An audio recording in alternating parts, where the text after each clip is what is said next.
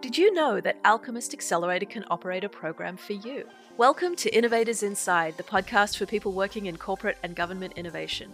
Brought to you by Alchemist X, the corporate services division of Alchemist Accelerator. Here you'll follow me, Rachel Chalmers, head of Alchemist X, as I talk to the industry's highest achievers and most compelling thought leaders. These are fly-on-the-wall conversations with leading practitioners in the field. They'll share their lessons learned so that you don't have to go through the painful experiences that they did. So sit back, relax, and get ready to level up. Today, I'm so excited to welcome Carolyn O'Hare to the show. Carolyn has over a decade of experience as a supply chain and operations expert in the consumer packaged goods industry. Formerly running operations at brands like Fiji Water and Beyond Meat, she's currently the co-founder and chief operating officer at Tiny Organics, an early childhood nutrition company focused on shaping baby and toddler palates to prefer vegetables. Carolyn has been recognized by Partnership for a Healthier America as a member of their Shaping Early Palates Council and is a founding partner of the Veggies Early and Often campaign. In 2022, she partnered with LinkedIn for their Welcome Professional campaign and was featured in their cross-platform content about the evolving definition of professionalism. She has a passion for mentoring entrepreneurs and serves as a mentor with Santander Bank's Cultivate Small Business program, supporting women, minority, and immigrant-owned early-stage food businesses. Carolyn, it is so great to have you on the show. Thank you, Rachel. I'm excited to be here. Tell us the story of how you took the leap from large corporate operations to co-founding a startup. Where did you find the courage? I appreciate you referring to it as courage. And where it came from is I actually had my very first job after college at Fiji Water. I answered the phone if you called the phone number on the back of the bottle, if you can believe it. And it was an excellent education in customer service, which is extremely important in any consumer goods industry. And overall, just a great education on how an organization functions altogether. So being in supply chain, you really gain an understanding by working with every department in an organization. You work with the marketing department to implement new branding on package. You work with the finance department on managing cost of goods sold, and really felt like I built a really core kind of fundamental understanding of how every person is critical to how an organization works. And from there, I found my way to Beyond Meat. This was in earlier days than where they are now, kind of in that scaling period for a startup. And this was also an education, this time in venture-backed startup. We went through all of those startup experiences you have, all of the keywords about wearing different hats, doing things outside of your job description, being worried about where money's coming from, and kind of all these experiences together, really gave me a strong foundation for building out my own business with Tiny Organics. I found myself a niche in natural, organic, plant-based food and beverage.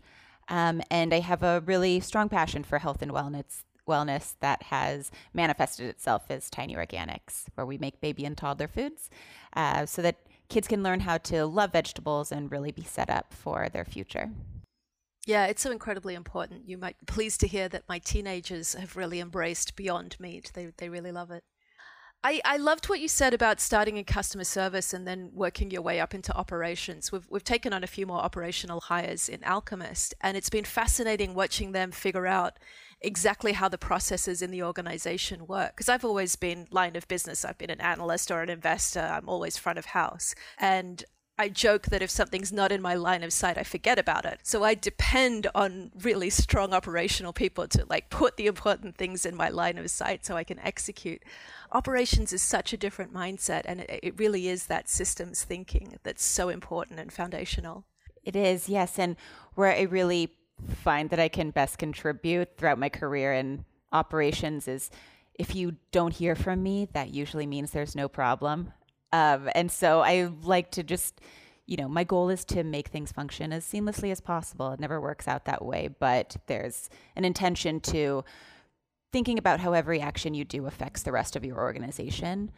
And that's where I think that kind of foundational supply chain background has really helped me in my life. I did want to come back to the transition from Beyond to Tiny Organics. Having seen how challenging it is to raise VC funding, wasn't that daunting when you thought about such a big career change? It sure was, and it still is, honestly. I feel very fortunate that I have two co-founders who together, it kind of helped spread out the fear a little bit better across all of us, and we were really able to work together. And we have together a really strong kind of founding story that we were able to share with investors, and each had our own skill set areas. Mine really was with a food and an operational background. So because I'd had those existing more corporate and scaling startup experiences, have been able to sell that to investors quite well. That's a perfect example of what we often teach our startups, which is that the co-founder relationship is the first sale. It's incredibly important to get that mix of capabilities into the room so that you all complement each other as a founding team.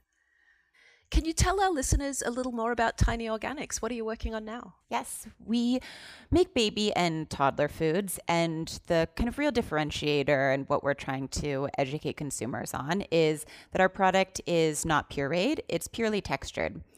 The kind of baby food as we all know it now in grocery stores is an invented category. There's actually no scientific reason that babies need to eat like this, and historically and in other cultures and countries as well, babies eat much more similarly to the rest of the family. So we make foods that really contribute to this kind of lifestyle, and what we see is a trend that will continue into the future.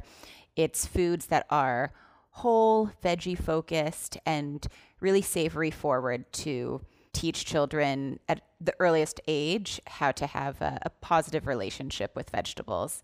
And this is going to lead to a better relationship with food and with your own eating habits later in life. Eating is such a personal thing and also really universal, of course, for everyone.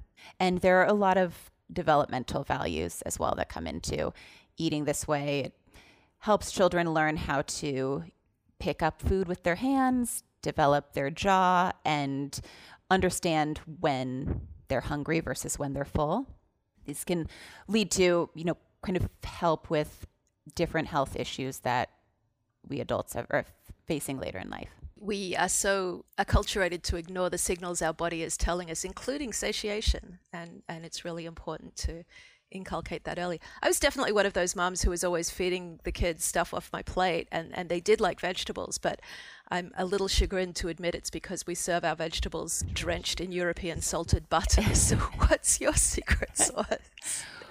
What's actually been interesting is over this journey, of course, I have eaten all of our food and I eat it all the time, but in the earliest days of product testing, my own palate was giving feedback that the products weren't sweet enough or they weren't salty enough, but we don't add any sugar, we don't add any salt. And over time, my palate has actually adapted a little bit because we are so inundated with those really salty and really sweet flavors that I have actually been able as an adult to sort of relearn how to just appreciate the intrinsic value and taste that, nature's candy has to offer. What advice and encouragement would you give to anyone thinking of founding a startup of their own? There's so much I could say. If I were to find some advice to give, I think a general piece of advice would be to try your best to drop ego early and be ready to have all of your preconceived notions and all of your ideas questioned constantly, and be willing to listen to the questions too. Find which ones are, worth keeping and worth throwing away. The, kind of most contributory to the business that we've heard is directly from our customers. Let your customers tell you what is right versus just kind of depending on what you previously perceived. And really the consumers and the market will tell you better than investors or stores will tell you. I mentioned customer service early, and that's a really key part of our business. I think it's very much underrated how valuable that can be. We do a lot of coaching of customer discovery techniques, and one thing I tell all of the founders is that it never ends. It just turns into customer development, and that tight feedback loop between what people think of your product and how you think about the future of the product is essential to all kinds of business growth. I love that you say to continue doing that throughout the journey, because it's a little bit easier at the beginning and easy to let it trail off later, but the consumer feedback, it truly is constant, and I don't think your product is ever too good to be improved upon based on consumer feedback. And your point about ego death is a really deep one as well. I know that as an investor, I'm always looking for low ego, high information entrepreneurs. And the experience of getting to that place is not comfortable, but it is really healthy. It is. We try to really just let data indicate what your decisions are. And it should be leading you to the right answer. But you have to put your preconceptions aside to get there. And as far as encouragement, I can also just share that no founder knows all of the answers. There's no formula to follow. Otherwise, we would all be following it. The journey is really where the most impressive part, rather than where you get to. Startups really are science experiments. We're trying to expand the field of human knowledge. It's like doing a PhD. You've got to push out human knowledge just that little bit, which means by definition, your experience may rhyme with somebody else's, but it won't be identical to anyone else's. Carolyn, when you look back on your career to date, what are you proudest of? Speaking of fundraising, I think I'm really impressed with the fundraising that we've done to date. We closed a Series A last year of $11 million, and that $11 million is part of just 2% of venture capital that goes to female founders. So I'm really proud of myself and the team for getting there, and we don't want to be a small percentage, right? We want to get much closer to equal. So it's, just part of the solution to support other female founders as well. And it's been really exciting just to have that proof point by investors that what we're doing is making a difference and really having an impact. You should be very proud. And, this is something I've been working on for a long time as well. It's frustrating because 5 years ago, the number was 4%. It's actually declining. One of the things I think we're going to need to do, and this is part of what I've been doing, is create our own independent funding sources. So we need to help people like you become billionaires so that you can become an angel and fund future women founders in their turn. Absolutely. As soon as this Tiny Organics sells, I absolutely would want to reinvest in female founders. And at least right now, I'm able to do that through mentorship of other women-owned startups. If you had one do-over, what would you do differently? Had one do-over, I would not underestimate how constantly you need to educate consumers about what your product is. Whatever we think we know as founders, it needs to be able to be dissected and understood by the market and really made palatable for people. So that's especially hard when you're doing anything innovative or different than what is currently on the market. We're offering baby food that is textured rather than pureed, and it's a foreign concept to a lot of people. So we are constantly finding new ways to educate consumers about what else is out there, that we are offering something innovative that can truly help your child in the long run. The market is such a cacophony, and finding that story that breaks through the noise is so important. How would you distill all of this incredibly diverse experience into, say, 2 or 3 lessons for our listeners? One of my favorite lessons would be in customer service. And if I could do it for all listeners, there's no better experience than hands-on experience. Almost every person in our organization has done customer service, has responded to emails, has reviewed Instagram comments and direct messages, and everyone in the organization hears what our customers say so that they can take that feedback into whatever department they're in. I had another lesson. I would have everyone come to our kitchen and pack boxes look at the work that actually goes into manufacturing the product that we make. It's easy to be so separated from the manufacturing in the office. So our entire team has been in our manufacturing facility, put their hairnets on, put their gloves on, and packed cups and boxes and moved pallets around so that you really get the experience of a handmade product and kind of see where what you're selling is coming from.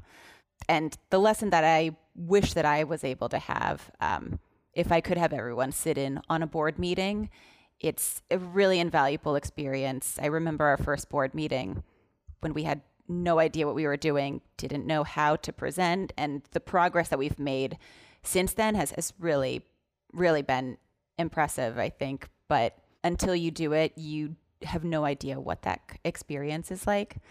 We try to share as much as we can with the rest of our team at our board meetings, just so they really have an understanding of what's involved in that relationship with the board, a different sort of feedback loop that we're getting as well, and how we implement that into our day-to-day in the organization. That's a best practice I've seen in some highly successful startups. Obviously, you can't share the board slides that are about individual people's compensation, but the really good startups culturally that I've seen after a board meeting will have an all hands and present everything else in the board meeting and explain why they're having that particular conversation with the board. Yep, that really resonates with our team as well, that they're hearing that these decisions have been come to after deep conversation with investors who really care about what we're doing and have great insights and feedback for us, and are speaking from an experience of portfolio companies that can be really helpful to what we're doing. And it just creates a different sense of purpose in all of the action steps that we take afterwards.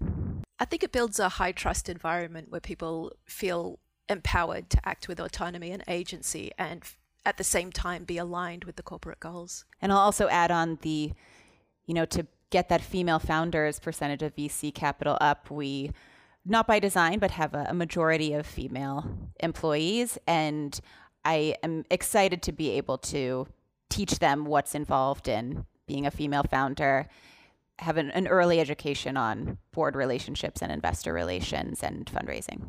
One thing I've seen is that there are a handful of companies that have actually created a generation of women entrepreneurs. Linden Lab was one, although it was founded by a man. I track 4 or 5 companies that were founded by women who had worked at Linden, and some of them enormously successful. But just being able to create that crucible where people feel that they can expand their skills and aspire to more than the generation before them is incredibly leveraged. Definitely. We're just trying to, everything that we learn, we want to be able to pass on to other female founders. And with all of that work in mind, how on earth do you avoid burnout? Do you avoid burnout? I try my best. It's hard for everyone. For me, to avoid burnout, it really comes down to spending time with my family. We are a baby food company, so of course, the needs of families are really core to the brand.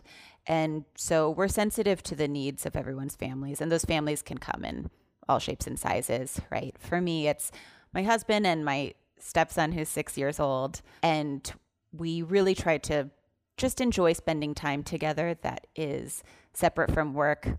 It doesn't always work out that way, especially in a partial work from home environment where sometimes we're all here in the house doing our own separate calls or different things, but we try our best to have a clear cutoff time at nighttime where everyone's done with their work calls and we really spend time together as a family.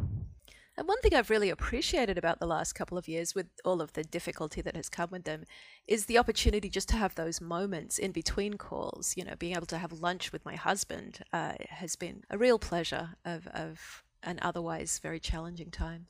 It has, and it's what's kind of fun is that anytime I'm looking to vent or I need an email proofread by someone else or just a sanity check over something I'm doing, there's someone who is not a colleague who's nearby that I can bounce ideas off of.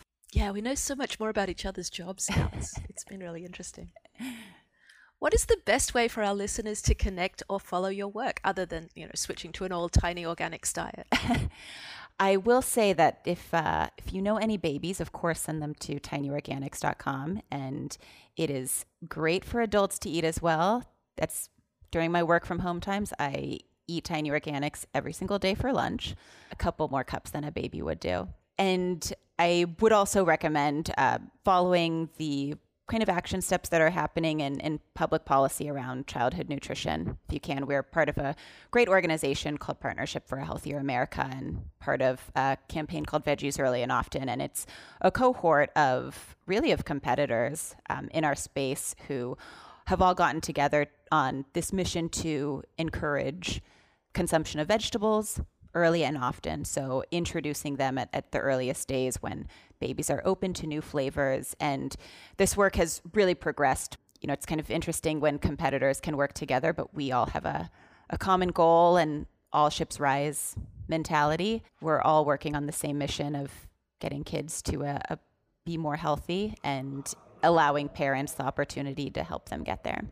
A thought experiment. For the next 5 years, you are president of the United Federation of Planets. You have broad executive powers. You can make everything in your industry go the way you think it should go. What does the world look like in 5 years' time? I have several years of experience in consumer packaged goods, and I believe the world is moving towards minimally processed, whole, mostly plant-like eating.